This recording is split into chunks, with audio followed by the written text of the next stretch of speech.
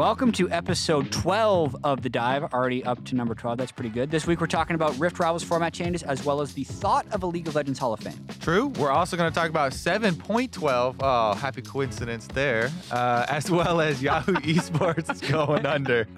Hey, he was making a big deal about 12. 12, by the 12 way. match of the year. We're also going to talk about NALCS and the three-way tie for first place. Not the three teams And you might have been expecting. expanding to 12 teams. Just kidding.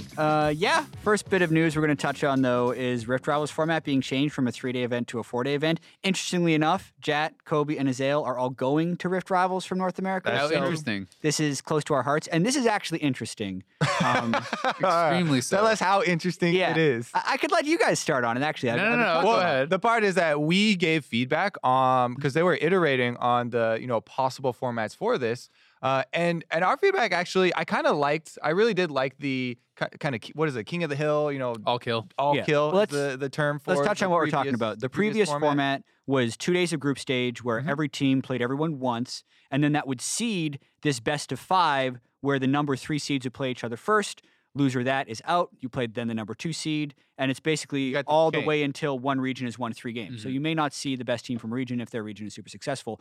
We really liked that format, but essentially there was a lot of Reddit feedback and apparently pro player feedback about wanting to play more games, where the group stage has now been expanded to 3 days, where it's best of, like, double round robin best of 1 for everyone, so double the amount of group stage games, and the final no longer has that all kill format, but instead now has the number 1 team from each region based on the group stage, best of 5. Yeah, and I mean, for me, like, the new format has more competitive integrity, if you want to call it that. Like, if we're looking at the most competitive possible event where we crown the best possible team, this is much better for that. I just like the idea of it being a different type of event, right? Not kind of like a World's Junior type thing. It has its own identity, and I think All Kill for me is also kind of near and dear to my heart because, I grew up watching a lot of, primarily esports, with StarCraft. And All Kill was a big thing in StarCraft for all the team leagues. I thought it was super exciting.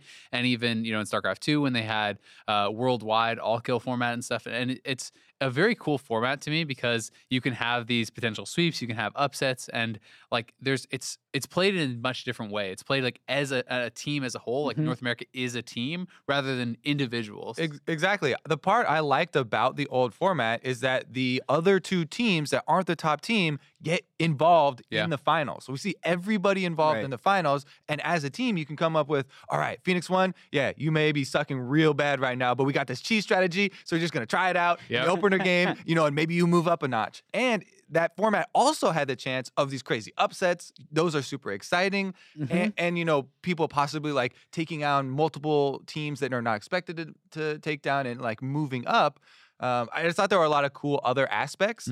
This format, I'm not like super sad about. I'm not like, this is terrible format because it's very standard. It's still EU versus NA. You're going to get to see more games of US for NA. And it's weird because I think we generally have a slightly different reaction than Reddit. We're filming this at 11:30 a.m. Pacific time on Wednesday. Seemed like everything was positive. The announcement just dropped like an hour or 2 ago, and everyone on Reddit seems to love it because that's the vocal people that were asking for the change. But to me, I wanted Rift Rivals to actually be like a little more volatile because, like you say, it's not a world championship or an MSI replacement to me. And I would have liked it to almost – I'd like the debate of EU versus NA. So if someone wins, I almost like having that. You want a built-in excuse for NA when we lose. No, I want a built-in excuse for EU for when they lose. Isn't going, Kobe. Remember, but either way, like the more games you play and the more definitive your result becomes, the less fun the trash talk becomes, exactly. right? Because what are you even arguing for if NA goes like 0-8 in group stages and then gets swept in the finals? Like, well, this wasn't very fun. But if they get swept, it's like, jet lag, best of ones, blah, blah, blah. Well, especially and I like that Korea. level of fun. Yeah. I mean, for the one with Korea and stuff, like that one, if you play, like, we already know. Well, that was Korea, already going to be a different format. Yeah, though. that's true. Yeah. But just like, when I'm thinking back to the StarCraft days and stuff, it's like Korea was even probably more dominant in StarCraft than they are in League. Like, I actually think that's fair to say. There were so many players at the top that smashed everyone from the other regions. It's not like it was just an SKT or top teams. And I remember having this all kill thing, and it was like the world versus Korea. It wasn't one country versus Korea because no one would have stood a chance. But even in the world versus Korea, the world is supposed to get smashed, right? But there was this one time where they actually, like, one guy, Damaga, had an all kill on Korea, and it was just so exciting because they were doing cheese strategies and things like this, and they played some very good standard games too. But it's cool to see, like, that it was a different mindset, right? Like, and maybe the teams haven't watched that or wouldn't have adopted it. But like to your point, if P1 is like buying into the playing for Team NA, maybe you do something really cheesy and really crazy that the other team isn't expecting, so you can try to steal a game off them. Especially if you get further and it's like, oh, okay, well, your number one team from NA is still alive. C9, try to do some crazy shit against G2 and knock them out. And if not, we'll play a standard game. Exactly. It always comes back to that for me, because for these things are supposed to be kind of about your region, right? And our new format kind of separates all the teams, where it doesn't really feel like Cloud9 and TSM are going to be on the same team. It's just like, all right, everybody play, and whoever's the best, then go try and take down your best. It's not really NAV. It's kind of the difference between this is an international event with European and North American teams, or this is the event that is pitting like Ryder Cup style NA versus EU, where everyone kind it's not Team America or Team Europe. Honestly, we haven't seen it yet, so we don't really know how it's going to play. Maybe the extra games will I know how it's going to play. I saw the script. You thought the original format was better. And this format isn't necessarily that bad, but for once, we're disagreeing with Reddit.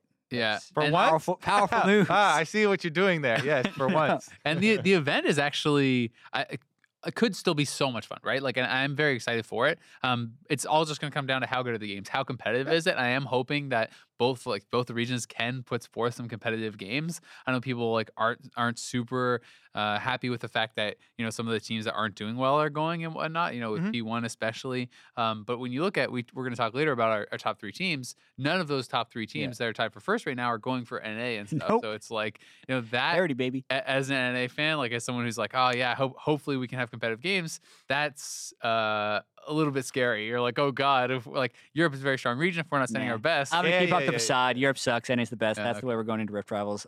Next thing we're going to talk about is the Hall of Fame, and I can remember people talking about Hall of Fame 3 years ago. Be like, man, when are we going to get a League of Legends Hall of Fame? First year of LCS, we were even like, all right, so we're going to make a Hall of Fame here pretty soon, or you guys probably have your own opinion. I think we're way too early to talk about the Hall of Fame because I'm a traditional sports fan, and legitimately other different Hall of Fames have slightly different criteria. So, you have to be retired for 5 years to be eligible for the Hall of Fame in those sports. Yeah, it's not always true though. Like there are some exceptions where pro players have been inducted like very quickly. Also, I was gonna say though, maybe like Gretzky or something. the span of like pro player careers in esports are much shorter. So maybe the time that you would have to be retired would also be shorter. Regardless, though, I think it is a bit early because we even if you start thinking about it right now, you maybe come up with a couple names, right?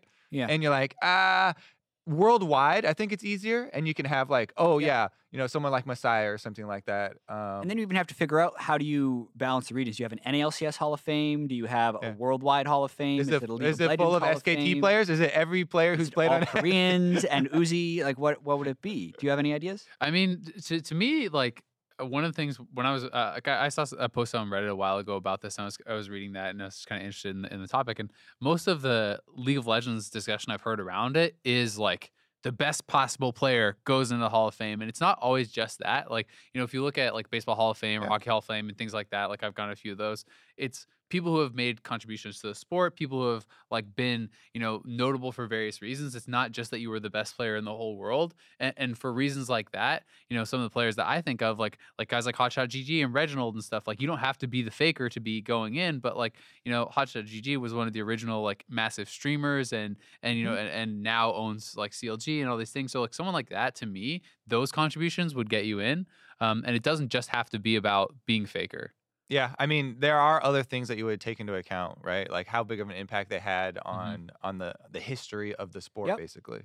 I think we're 7 years in. I want to think about when we're 15 years in. Like the Hall of Fame to me is such an old timey tradition in that sense. Yeah, things that started also popping in my mind were like, okay, so like there are some important even like plays that are named after players, like Insec. Insec has been playing. He's been playing, by the way, for the last couple years, and he's still playing in China, not very well, and bouncing around LSPL and LPL. He'd be in there. But exactly, he's still such a big name and big player, even though he actually didn't even have a very long impact on the scene. Yeah. It was only a couple of seasons where he actually was a top jungler. Yeah, 2 years pretty much. And even, I mean, like another guy who went downhill, Expeke, right? Like that's a guy who like, So like he had a lot longer impact. Yeah, though, but I mean, just I'm talking about like more recent years, right? Like when people who are more recent fans and stuff, and if you think about him on his like origin days and stuff at the end, playing support and playing AD and these sorts of things, So like, to me, Expeke is a I'm not clear on your point because Expeke has literally been involved in League of Legends since the very beginning my up until point now. is just that you don't have to be A pro. performing at the highest level to be Okay. able to still go in, because he had massive contributions and was really good for so long. I'm saying that like having recent years where you weren't performing at that level does not take that away, right? Yeah. Just like, if you want to make the argument that like Dyrus would be in it, being like, oh well, he's on a challenger team now and he sucks, so he shouldn't get. Like, I don't think anybody ever makes that point for Hall of Fame, right? No, They're usually like super old and like got beer bellies and stuff, and they're like, can't let him in now. People do though. People like make the arguments as far as like if the end of your career and stuff was less consistent. People talk about like how good were you for how long? What level of consistency did you maintain? So having weak years at the end of your career, and some of the players who stick around for the love of the game and stuff can be hurt by that on their ballots. Because if you're being compared to someone, if you play 15 years and your last 3 weren't so good, someone plays 12 years and stops before they like fall off or whatever, they could have like a better nomination. I just feel like there's an absurd amount of hurdles before you even begin thinking about, like you're talking about the Hall of Fame ballot. Who votes on the Hall of Fame ballot? How many, Chinese LPL casters versus LCK casters versus regional influence versus domestic Hall of Fames? I feel like if you're ever going to do it in several years, it would almost have to be regionalized to the league, and then you would have also like an international Hall of Fame. But then you're getting so spread out, it becomes super confusing. I'm just not sold on this at all. But I will say, like, call it Hall of Fame or not, I like the idea, and I think it is cool. Commemorating people, I think it's cool. The commemoration of players, because like even just as something where it's like you show up to the NALCS studio, and a world in which there is like a hall or like an area where it's something attached to that you come and you get to see like these great plays commemorated, or these players who have contributed a lot. How else will all the new viewers know that I was once a great Amumu? There you go. Kobe would not make the playing Hall of Fame, but maybe the casting Hall of Fame, you could be in there. I'll vote for you. But I think that it would be cool just to commemorate some of that and to acknowledge some of the history. Like I'm not saying that you open it up and you have to put 50 players in your first year or something, right? But like if you open it up and one player gets inducted, that one player you feel confident, or one person you feel confident has made those level of contributions. Like to me, you don't put a requirement on how many people have to go in. Yeah, I just like it as a way of passing on history, basically, and it's kind of a discussion of how long do we have to exist before we should do it. Like the concept for sure. Other thing we got to talk about is some kind of sad news: the dissolution of Yahoo Esports, so to speak. Travis tweeted about it. There's a lot of people. That's what we put in the story doc. Basically, Yahoo Esports is gone. They released kind of all their interviews, all of the staff there. Yahoo and AOL apparently are forming this new company called, I can't even get the name. Oath. Yeah, they were bought by Verizon. It's basically kind of like a merger thing where they're gone. And I kind of want to talk about the impact that versus other third-party media has on the scene. Do you want to start off? I'm personally kind of sad to see Yahoo Esports go, but I also feel like there's other alternatives. Travis will continue doing interviews. Blitz does a bunch of content. I like seeing those level of player interviews come through, and I don't know, I wanted to talk about kind of our importance and the thought we have on those things. Yeah, I think all of the people that were hired are going to be just fine. Like they're all very important and influential people as far as the third party media goes. The Yahoo thing is a specific thing because they got bought out, right? Yeah. And maybe Yahoo Esports, I saw some people like commenting it wasn't doing as well as a whole. Whenever you get bought out like that, there's going to be a decent amount of cuts. I don't think it was cut because like that type of thing can't be successful. Yeah. I don't think it does point to that. And people were also like, oh, this is right in time with the wiki also kind of going under. I'm not as scared as like I don't think it's like the third party media apocalypse or something for League of Legends.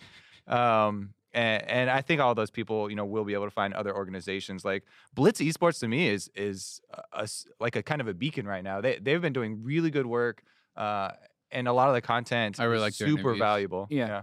And I think it's interesting, kind of like as a discussion, as part of the whole thing, as far as like the evolution of like internet media and then like and this sort of third party content and how it actually should exist. And I don't think that it's going anywhere, but maybe it has to change. Maybe it has to evolve. Like when you're looking at ESPN and stuff, there was like a massive amount of layoffs with ESPN. A lot of writers and people who were, writers, reporters, guys who had been around forever, people were very attached to, who had done, incredible work and stuff, were getting fired. And there's a lot of discussion about like, comparing personalities like Stephen A. Smith, guy like that, to, a really good writer. And if the content you're creating is not creating a lot of discussion, is not getting a lot of clicks and stuff, then it's like hard for it to exist oftentimes. And that's why you see like the clickbait titles, and that's why you see all these things. And it's like, a well-researched long article about like the life of Kobe may not get as much as like a headline where it's Jad is just like, ripping on FlyQuest or something, right?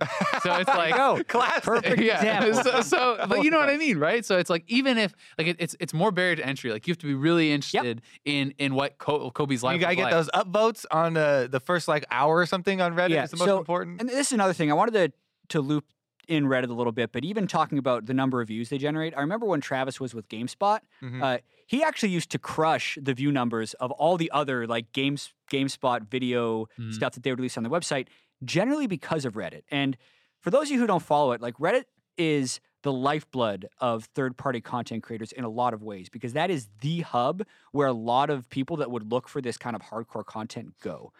And just kind of throughout history, you used to be able to, so to speak, link a Reddit thread in a Twitter, say, check this out, and then your Twitter followers essentially just shoot you to Reddit, and then everyone gets to see it.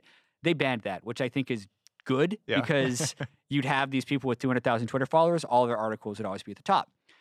The problem we're in now is that people still see the front page, but what gets to the front page is really hard to decide, because you essentially have to follow new and rising on Reddit, which I'm bad at this as well. I try and go there more often, but basically something can be out for an hour or two, can be good, get 3 or 4 upvotes, and then after a few hours, it'll be on the second page, and then like maybe makes it to the front page, because however it performs by that incredibly, incredibly small subset of people that voted on new or rising is, for the most part, what dictates whether or not it has success on Reddit. So personally, what I need to try and do is go to those parts of Reddit more often, and the type of content that I want to see, I need to find it there and give it upvotes. Also, I need to follow Blitz. I need to follow Yahoo. I need to follow the content creators I do on social media and get it up there. But you hear me talking, that's a lot of work, right, to get that stuff done. And it's not always as easily done to get the stuff up there.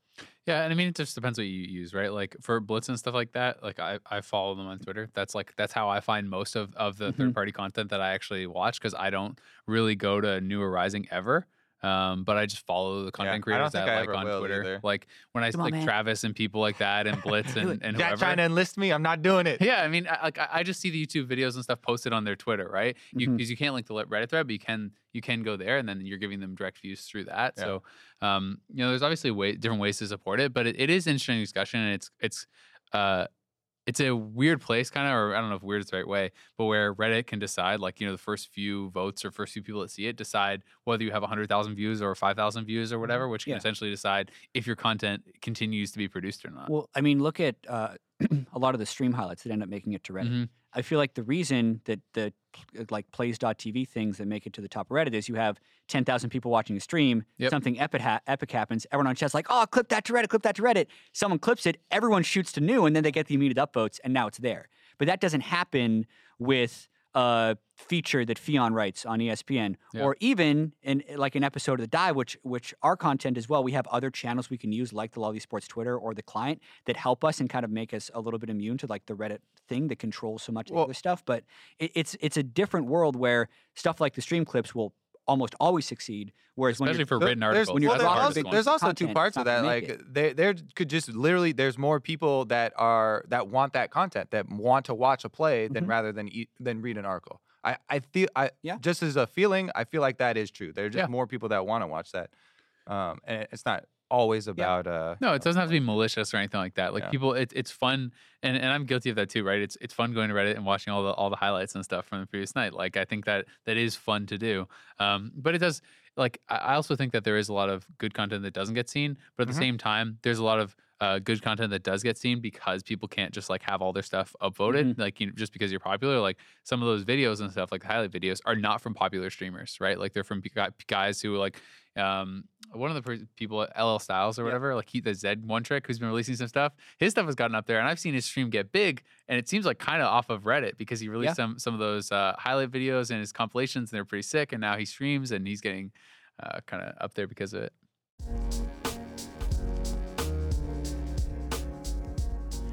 Going to the meta focus, obviously. Solo queue updated to patch 7.12 in the LCS. We talked about the patch itself last week in solo queue. It's now been out for a week and will be going to the European and North American LCS this week. Yeah. What do you think is going to have the largest impact now that you've played on it for a week, Kobe? I just got excited because Rek'Sai just got a ton of buffs, and she had a very big problem of being able to dodge the ultimate, right? Mm-hmm. Not only was there changes to that, which it's hard to kind of quantify that, but then she just got straight her attack damage ratio bonus is doubled on the Unburrow, and then more base stats. So I think that she's definitely going to show up, as well as I was intrigued by the Camille buffs. Because I want more than just like Fiora in the top lane. I was like, yeah, let's get a split push champion. Yeah. Fiora's the best. Yeah. Get in. Jace. I was like, Camille and her mobility is pretty fun to watch. So I'm very interested to see like if this is enough. It's a little bit of early survivability in the lane because she gets her passive a bit more. Yeah. And then the second activation of Q, so more damage basically.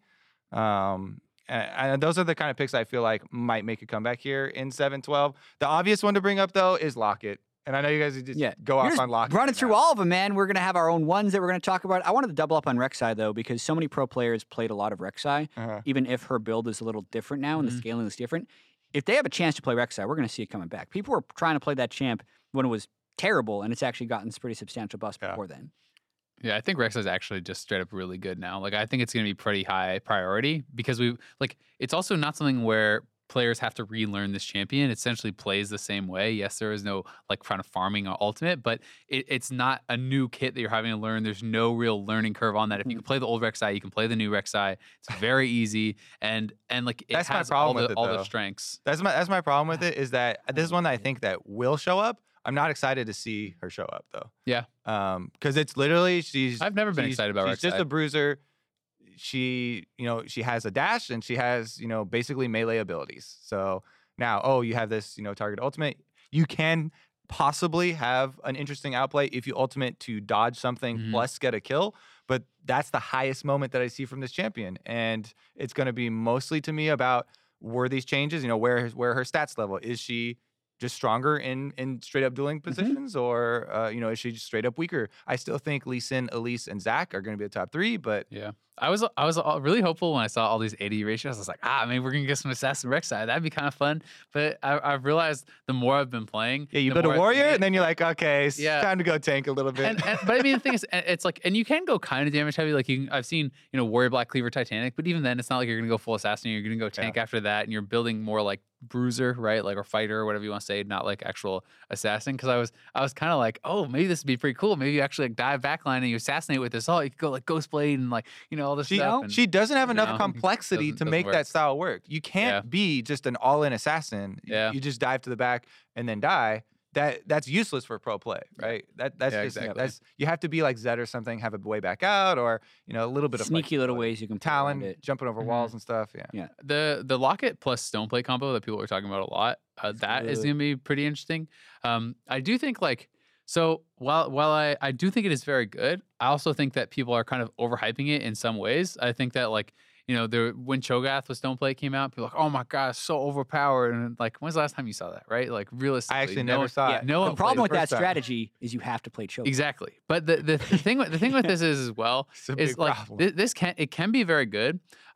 But I have felt like on a number of the champions that I would want to build this combo on, there's other items I feel like are really core, like I want to get them first or things like this that sometimes can push you away from it. I will say if you can get to that and you can get in team fights, it's crazy, especially against AoE type stuff, AoE burst, like Orianna Shockwave or whatever. If you as a tank if you can actually time it, you will essentially immune the shockwave. You will absorb the entire shockwave if you have this combo on a big tank for your carries, which is like nuts. So like, I think that is really cool. And there is like high, like outplay potential, if you want to say, around that, because it decays very quickly. So that's obviously what they're trying to go for. If I use this perfectly timed, then it has a big impact. If I just press it at the start of a fight, it probably doesn't really matter.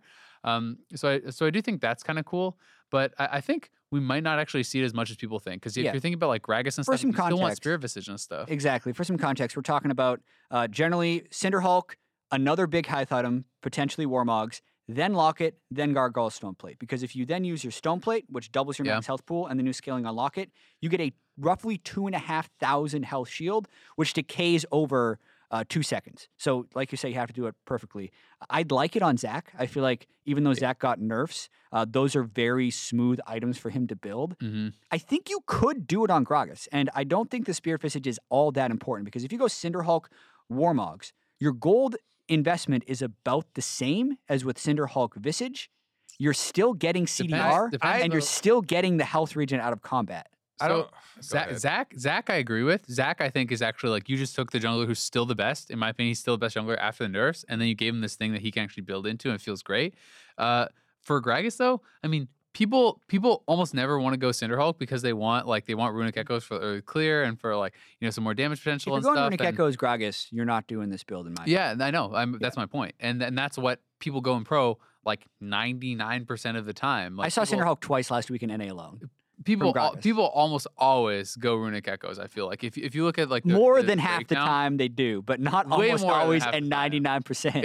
It's like a massive majority. Like, I would be happy to look through this, but either way, like I definitely think that you're very rarely going to see that. And for top lane Gragas, like, I actually do think Spirit Visage and stuff is very important, because like the sustain and stuff through passive is more important, so you have more gold. There are certainly champions that you can build it on, but like the main one that I feel like it's super abusable on right now is Zach. And past that, there's not a ton of champions that I'm seeing do it, because it's pretty expensive. So Nunu is I mean, you're not a ton of champions or whatever. Nunu is built for Nunu. Well. Do you think we'll see him in competitive? And I don't like, to constantly bring it up, but Nunu right now is so oppressive that I think that we should see it in competitive. Yeah. I know that most of the junglers don't like that playstyle. Most junglers that make it to the LCS level, like, are super good with Lee Sin and super good with assassins and snowballing, and they like going for ganks, and people do not enjoy the Nunu lifestyle. But Nunu, the lifestyle now, not even just a play style. You gotta live it's a way of life. It really is. You kind of have to get into that mindset. I just think that it's so strong right now that you should be incorporating it if you really want to go for the wins right now. I do think that he's going to get nerfs. Well, also, if you go Cinderhulk Warmogs and you're doing the Stoneborn Pact Mastery, you're healing for more because your max health is higher. Exactly. So even more synergies. Exactly. There's synergies already built in. I still don't like Warmogs. I think you don't have to go Warmogs. I actually think that item is amazing. I think it's really good on Mundo. I think it's definitely a waste. Cinderhulk Warmogs, and you're hitting the max health threshold. So if you're ever disengaging from a fight, your full health. You don't need that much health. You don't need that much health. Resistances are so much better that early.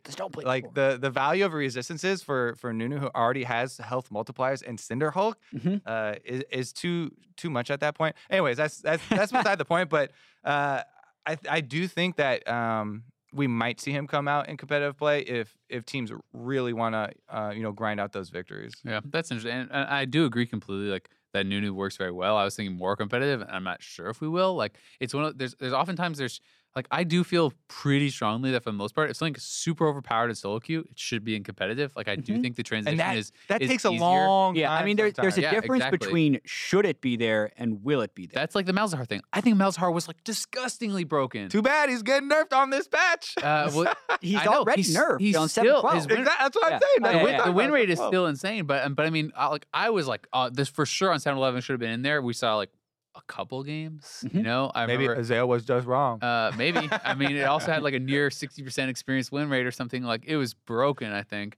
But that'll be interesting. And I mean, I think that the combo, like the Locket combo, is something that's so like obvious when you see it, and almost feels so wrong when you see it, because it's a couple thousand HP, then it absorbs that.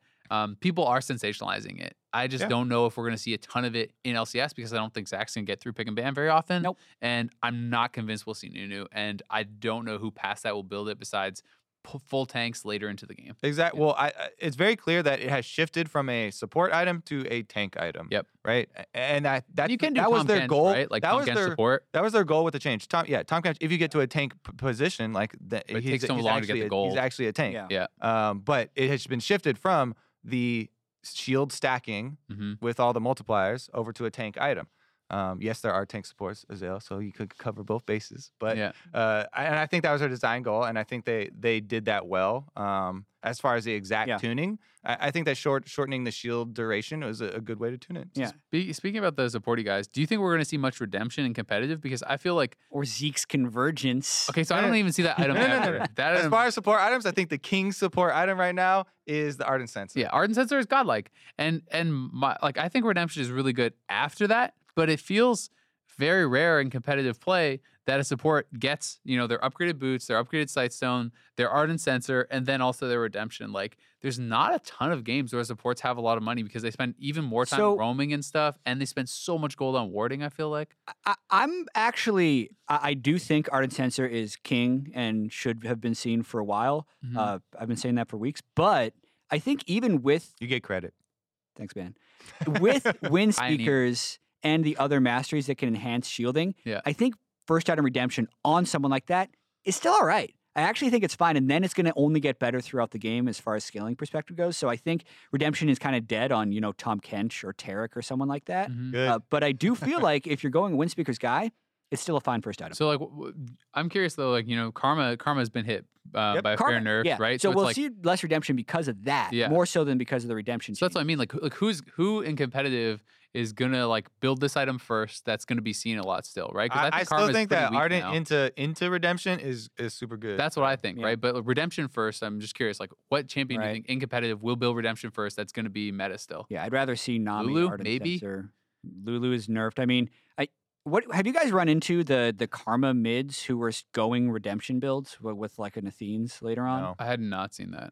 I'm trying to figure out if it's good because it still gets to 250 or 300 AP, and then the shields are just insane because you're going Censer, Locket, Censer, Athenes, as well as redemption, and then you're multiplying in a lot of different ways because you're getting a bunch of AP. But maybe we'd see it there if people want to go full supporty, but that's another one of those things. Like mid laners aren't built to think that way or play that way. Yeah, I actually really the nerfs to Karma shields are significant. 20 at max rank. Yeah. And that's before all the multipliers. So it ends up being more than 20 after you take into account all your, end game. And her win rate is in the dirt pretty hard, especially when you consider it I pool her in one of the easy champions. Like when you look at Azir has kind of a low win rate. Well, that's a bit of a different story. But when shielding support, pretty basic support has a low win rate. Azir takes some skill. Karma? Yeah, not so much, right? And so it's when I see Karma at 46% win rate as an easy champion, I'm like, well, that's kind of ooh, this champion probably sucks. Because when you look at Sona, super easy support, or Janna and things like that, they're always in the 50s and stuff, right?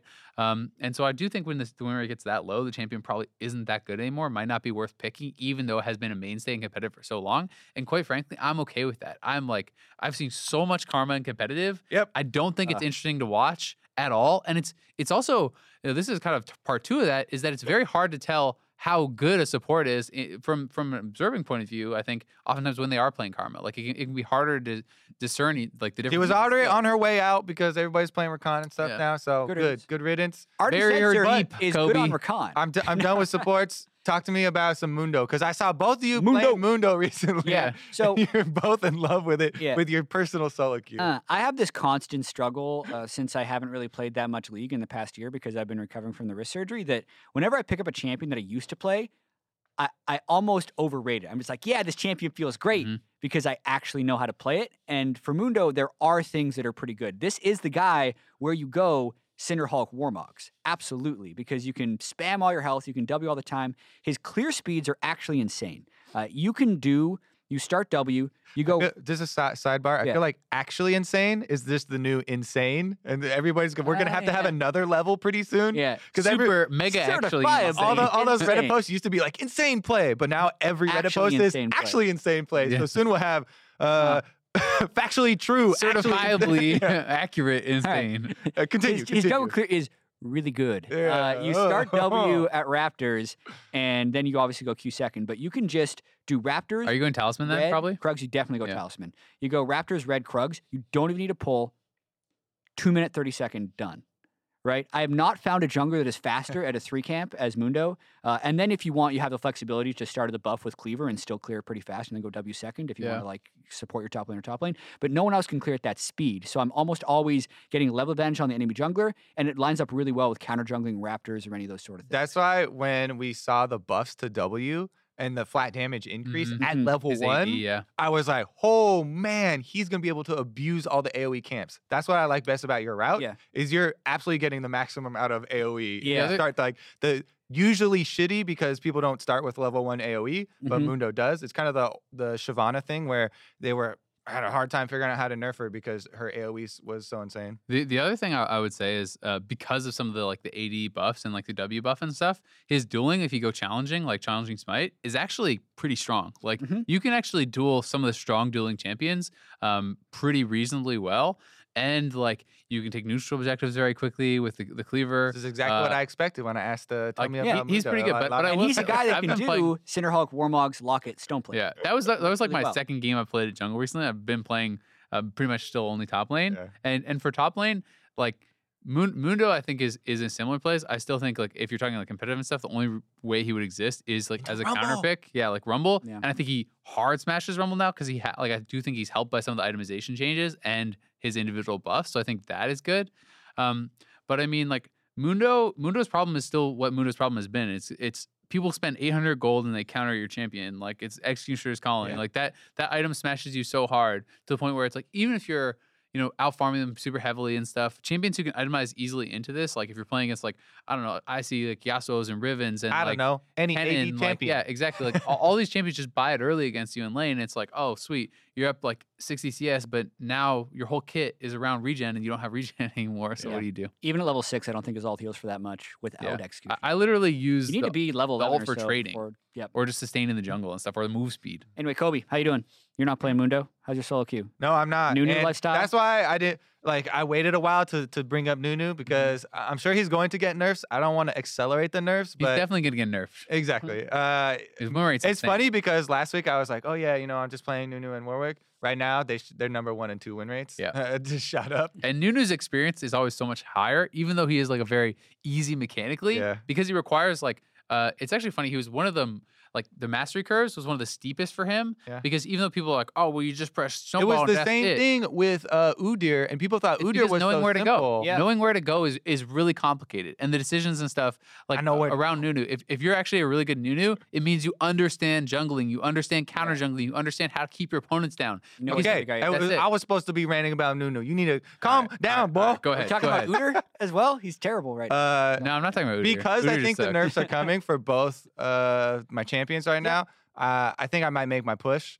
So I'll probably gonna be depressed next week, you guys, because every time I push for Masters, I fail. Are you gonna change your name back to Rai Kobe for the promos? Only again? if I make it. Only if I make it. Last time I did a premature name change. Yeah. When I got my series, I was like, I'm making it because I won like 5 games in a row to proc my Masters. Yeah, and you were popping off too. And I was like, yeah, all right. So I changed my name back. You're like 03. 03 in promos. Yeah. The funny thing about that is you can't change your name to Riot Kobe. Yeah. You have to ask someone in player support to do it for you, and then you lost the promos and changed it back right away. So you didn't want to go back to him and be like, "Can you change it again?" Because you'd be like, "Dude, why are you changing your name so much?" But because I keep failing. I can relate.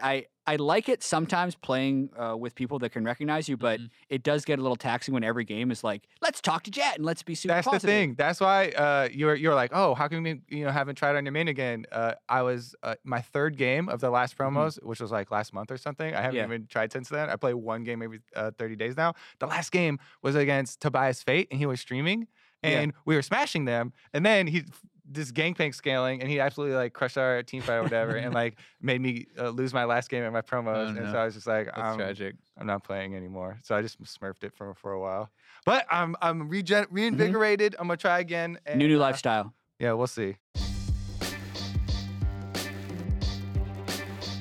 Let's move on to LCS. Talk about some actual pros who are actually good at the game. What are we starting with? Phoenix 1, I guess? Yeah, I want to start with Mike Young for the North American LCS. We'll get to the top 3 teams in a little bit because Mike Young. Typical North American jungler. Most hyped North American jungler who has yet to win a series, I feel like, because he lost both series. Phoenix One is still winless. They're 0-6. But Mike Young was pretty cool because the first time we mentioned Mike Young, we were the first on the story. Kobe saw him on Bjergsen's stream and said he wasn't good. Yeah, we heard the dive actually brought him up before everybody else. However, upon a little bit of research and Phoenix One telling us, he has been in Challenger since he was 13 years old. His win rates are also absurd. On his main account, his win rates are around 70%. He has 200 wins and less than 100 losses, which is pretty insane. And he got to play Lee Sin in the LCS as well as a bunch of other stuff, and he looked good in most of his games. Yeah, I will say, because everyone's like, oh, yeah, he looks so good in the LCS. They were doing a lot to set him up. Like, he got some really nice pulls. He actually, I think he got, like, double pulls on, like, every single buff. Like, he started on buffs and stuff instead of, like, the Raptors, which is going to, like, accelerate your early game. But beyond that, he actually made really good choices to me. And I feel like that's something that, especially in young junglers, especially in, your rookie games or whatever, it's going to be difficult to make those choices to go for these invades and go for some of the riskier moves where you're like, 80% chance that the enemy jungler is, bottom side on Krugs right now, so I'm going to go for this invade. Every time he would make that call if it was like a high percentage, but you're not quite sure to work with someone. So I definitely think that it is promising, even though I also feel like they helped him, quite a bit. I think it's actually pretty smart though when you think about it to ease the transition into competitive jungling because he hadn't had that experience, right? So that's more of the playstyle that you have, I think, in solo queue. You're more often going to get those leashes and get that help. So allow the guy to play the game that he is used to, and that is giving him success in solo queue, and hope that he can transition it to the LCS. And it worked relatively well. And over time, perhaps they can adjust that or change it, or maybe they discover that in some cases, actually is worth giving him this edge if he can abuse the other jungler or do something more because of that. Is Mike Young gonna make Phoenix One great again? No. They play Echo Fox and Team Liquid next week, so they could pick up. Phoenix One is depressing, man. Like, I don't even know what happened. Oh, also, we need to start referring to Mike Young as Rookie of the Split Mike Young. Yeah. That's something. I was wondering what other rookies we have to split even. How about we just call him only Rookie of the Split, Mike Young? He's going to win Rookie of the Split, most likely. He's got to play when's the other rookie? No, it's just him. There is no one. If Nisqy comes in and plays for Envy, then he'd be the other rookie. Ooh, there you go. Then it's a 2-horse race. Then it's competition. But I just think it's P1, like all their issues to me scream of like organizational problems and like team environment problems and stuff, because it just seems so bizarre to me that like each individual player feels like they're sucking, and they were doing really well before. Like Arrow's not doing well. Ryu, yeah, sure, he had some great games, but like in general, Ryu is not doing well. Zig has looked really bad. Like everyone is looking bad, and it just feels like something has gone wrong, whether it's with coaching or their attitudes are all in the dumps because they're losing their confidence or whatever it is. It just seems shocking to me that this team that looked so solidly the third place team last split is now just getting slammed by everyone. And it's like in a lot of these games, they're not even showing signs of life. Like it's weird. I like the strategy. Talk them down as much as possible, so when they win at Rift Rivals, well, I mean, slam. If they win at Rift Rivals, that would be hilarious. We're going like this on. We're like, yeah, Mike Young. Oh, so good for a rookie. Yeah, I love this. They're doing a good job helping him out with pulls and stuff. I think they pick up their first win next week. I think they're going to slow. Yeah. They are not going to end the split in 10. How do you feel about the trail of... Can they even make playoffs, you think? Yeah. You think they will? We're only a third of the way through the split. How do you feel about the trail of bodies that they're leaving with these failed substitutes? So we got Stunt, Shady, and Inori. They're all just forgotten. In the darkness now. What happened? Was Stunt failed? That's the one that made me start questioning a lot of the P1 stuff. That's what I'm talking about. Stunt was owning. He was like 8-2 or 9-2 or something, and then they got rid of him, and they have been doing awful. Maybe they should have kept Stunt. I don't know. They're like, go to sleep. Bye-bye. Now you, Inori, bye-bye. What about Inori too? I feel like people do not talk about Inori that much. Like, I feel like he had such a meteoric rise, and everyone was so high on him as like the lone carry god. I love it. In the NALCS, he had one of the best moments ever. The rain guard thing. Yeah, taking out TSM. And then it's just like it felt like he has lost his confidence since they started subbing him out and stuff, and ever since he came back, it has not felt like he has been the same player or reached the same highs. Like this was a guy that, talking about, jungle talent in NA, Inori was a guy that I thought was going to be one of the best junglers in the league for years to come. And now he's getting replaced by Mike Young, and that to me is surprising. Like from the trajectory of this guy, he looked like he was going to be really I would good. just say I would like to see Phoenix One do one of those like reality shows or whatever they're called. The like things Game Cribs? Yeah, like the TSM one or like TSM most of the Legends, teams do them C9 now. Like Blacklist they have one a now. lot of different names. Like those types of things. I would actually tune into the Phoenix Ones to like see what's going on. There's so much I inside. want to know about that team. Yeah. I want a 30-minute interview with Nori like a year from now, a tell-all of what's happened to his career. The Dunzo Manifesto Part 2. Let's talk about some happier things, though. Stunt is now on Immortals as a sub. That's cool. Yep. But mainly we're talking about the top 3 teams in North America. Slick. Let's talk about Immortals. Immortals, COG, and Team Dignitas are all 5-1. So technically they are the first place teams in North America. What is making them win, and will they sustain their excellence, or will they get caught by people like TSM and C9? I definitely think a lot of the wins right now are super unreliable because we've been talking about how close a lot of these teams are, how close a lot of the series are, with a lot of the 3 games as well. It's incredibly difficult actually to predict performances of the players and of the teams themselves. What's really holding a lot of these teams together, is that they're really solidifying as far as their communication and like their team bonding has been kind of like the theme for these guys, and all of them have been like, oh yeah, we trust each other so much. We added X player to this team, or we changed our shot calling in this way, and when it comes down to these like crunch moments, right? These Barons that are really really risky, or base races and stuff like that, they seem to be coming out on top with this little bit of extra. Yeah, I mean, Immortals had the clutch Baron steal from X Smithy. Otherwise, they lose that series. Pretty sick. Now, this is an insane Baron steal. Now they have to play COD and Team Dignitas this next week. So we're going to see a shakeup. And we kind of get this almost every split where there's a number of teams that are kind of high in the standings. Yeah. And inevitably, one, maybe 2 of them stay up there, and then the rest of them turn into pumpkins. I think that these are 3 good teams. I would not be surprised if none of them are in the top 2 by the end of the split. Like, I think that because of the inconsistencies that we've seen, it very easily could end up being just Cloud9 and TSM at the top again. But I do think that, I feel relatively confident in saying that we have a closer top half than we did last split.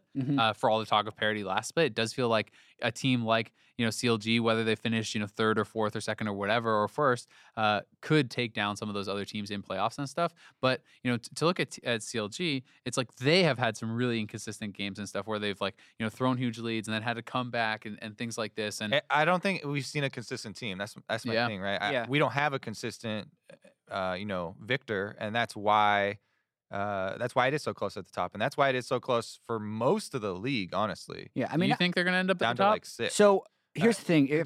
Depends on what you're defining as top. Yeah, Go ahead. The top of the 3, I think I'd stack rank them COG, Immortals, Team Dignitas as most likely to succeed or more likely to fail, because I still don't have that much faith in Team Dignitas' bottom side of the map. They may not just either. Added more subs they to the had bottom more side. subs they can potentially put in. Alltech and the Phoenix One Outcast. Which one? I was going to say, which one? He's another one of the forgotten Immortals. They can always bodies. swap him in. Phoenix One's, I don't know, mercenary squad. Anyway, COG has the most experience. I feel like they're the strongest from top to bottom, like every single performer. And then when I look at Immortals, even though they haven't looked like an all-star team in any sense, the way they are succeeding, while they do have good teamwork, is also with lots of individual outplays. I think Flame has really stepped up this split. I think Cody Sun is consistently winning lane. Olay was already really good. And Olay was already really good. All of last split, I had him as second best support in the league. So their individual talent is, I think, a lot higher than people give them credit for right now. And then, Team Dignitas, I still think, is winning a lot off of kind of Shrimp and Someday, and they're the least reliable for me. Yeah, I think the important part is especially the bottom lane, because in the North American LCS, I feel like our bottom lane is actually probably one of the weakest areas as far as the league-wide, because we have a bunch of imports to shore up the mid lane. Yep. And, Belter's the best NA mid lane. and a lot of our best bot lanes aren't doing well for this split. That's why I'm saying the bottom lane itself is probably the weakest right now as far as any of the areas. For Team Dignitas, I would say I'm just so high on Someday right now, just because we're biased by like which games we casted specifically, and so we saw like a lot more of those teams. But I feel like I casted a lot of Someday recently, and he's just been smashing pretty much everywhere on any type of champion, and I just think that he is just so good right now. I do have some similar words as far as like how Team Dignitas are actually going to integrate those subs. But I think it does bode well. And I'm excited for a world in which like my big hope for the split is that we can get to a point where we have competitive quarterfinals, right? Like, because I feel like a lot of the time the quarterfinals and stuff are not very competitive because some of the teams like kind of squeaked in. Like when you think about Envy, like a couple splits ago, I guess when they got in as the 6th place team, and then Dignitas. If we did it right now, we would definitely have. Yeah, so that's what I'm hoping that we can maintain, because I think if you get to playoffs and quarterfinals, semifinals, and finals are all like in a position where they can be close, exciting series, like that's going to be so good, both for the casters and stuff and for the fans, right? Like that's really compelling when every playoff series could go either way. Yep. So I'm really hoping for that kind of parity to continue. Totally agree. Twitter questions? Let's do it. All right, first Twitter question from Grant Postma. How do you feel about, one, the pace of competitive right now with first turret gold / Rift Herald and the objective balancing? I think it's pretty good. I think that first turret is not like a while ago, like when it first came out, I felt like, oh god, they got it, we lost the game. If it was on like a Fiora or something like that. That's my reaction to every change they made. Yeah. now I feel like it's not that crazy. Like first turret is a nice advantage, but it doesn't feel game deciding. I don't get that feeling in my games anymore that we've lost if we do it. And Rift Herald feels like it's actually going down in priority the more I play with it and the more I see it. I feel like both the changes are interesting. Yeah. I feel like they made the game more interesting. I have more things to think about. Yeah. I don't feel like either of them are game breaking.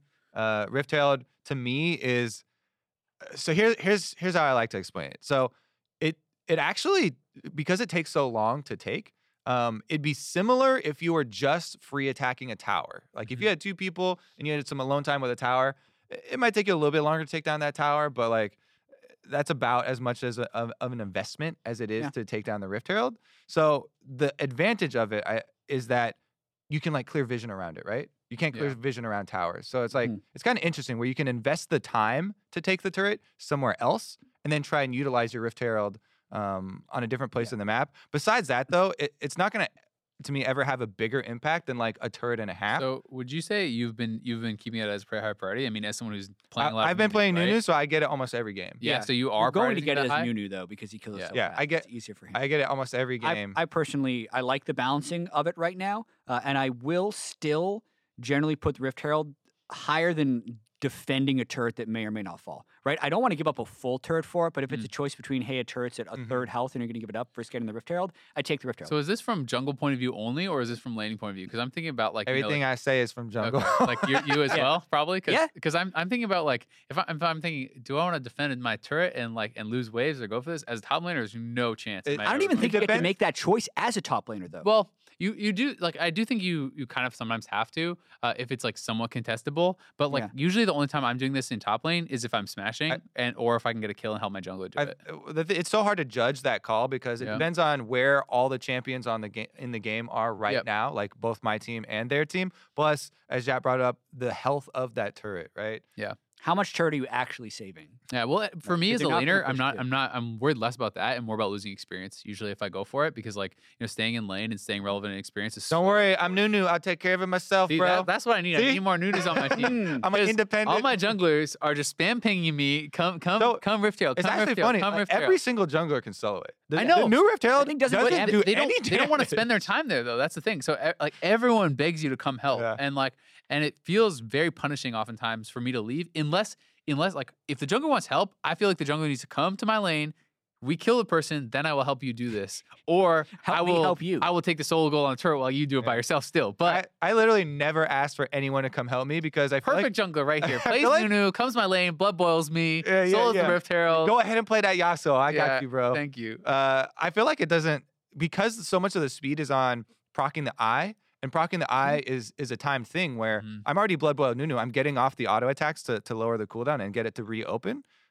It doesn't even help me, increase the speed with which I take it that much. It definitely does, but I think sometimes people are just scared that someone's going to come and they're going to get killed when they're there. Sometimes I just die there. It's fine. That's unlucky. I'm okay with that. Next Twitter question, David Petterly. How do you pronounce that name, Isaac? Peterly, the master. Peterly. This guy sent us a lot of questions. Thank you very much for that. Who have been some of the most influential people in the scene?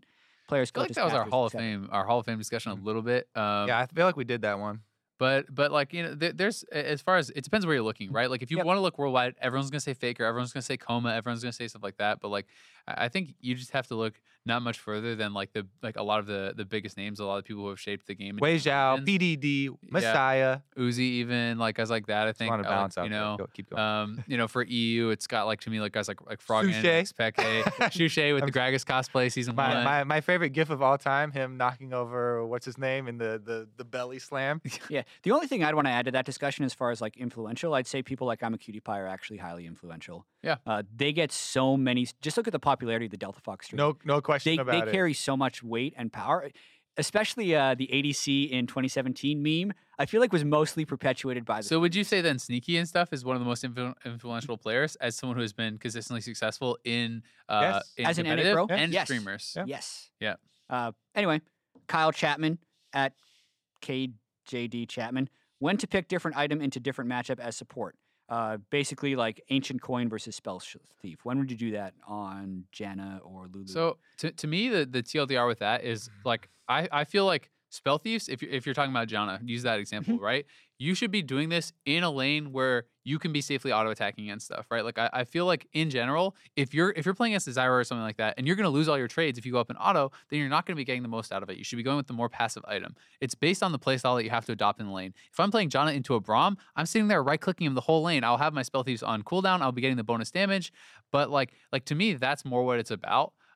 Whereas if I have to play very scared, I'd rather go with the more passive approach. I'd rather have a coin. Yeah, it's exactly that, and I feel like also incorporating your AD into it. Like, am I laning with a Vayne? Okay. Or Caitlyn. Exactly. I'm going super. I don't think Coin is a defensive build anymore. That's the weird thing. The pickup range is longer now, though. Pickup range. And yeah. Even then, I've actually seen a lot of people take it into losing matchups now. And you think it's better there? Yeah, because they buffed the pickup range. Okay. So I just think that you're not going to get much out of your Spell Thieves unless you have like something Morgana super or long, Zyra, super long whatever. range to. Plus, if you're low on experience, getting the extra skill point is more useful. And I always play melees though, so I get targets 100% of the time, no matter what. The people that you take Spell Thieves on in losing matchups, or you should, are the ones that like it's not really a thought process. It's not like, oh, Zyra, do I want to take coin? Like you always take Spell Thieves. Yeah. But the ones that are in between, it's just based on how much pressure do you have in this lane? How safe are you to trade? If you will lose your trade every time you're trying to get your Spell Thief procs, I don't think you should be taking Spell Thieves. I think you should take coin.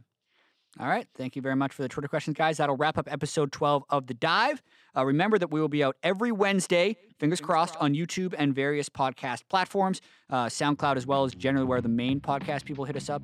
So you are welcome to either watch or listen to us, whatever floats your boat. Also, continue to send us questions. We'll continue to ask for them on Twitter, but it's always nice when we just get those in the middle of the week and we can think about them a little bit more. Yeah, definitely appreciate those. And also to remember to check us out this Friday at 3 p.m. when the NALCS kicks off. Immortals taking on CLG for the battle for first place. Big game.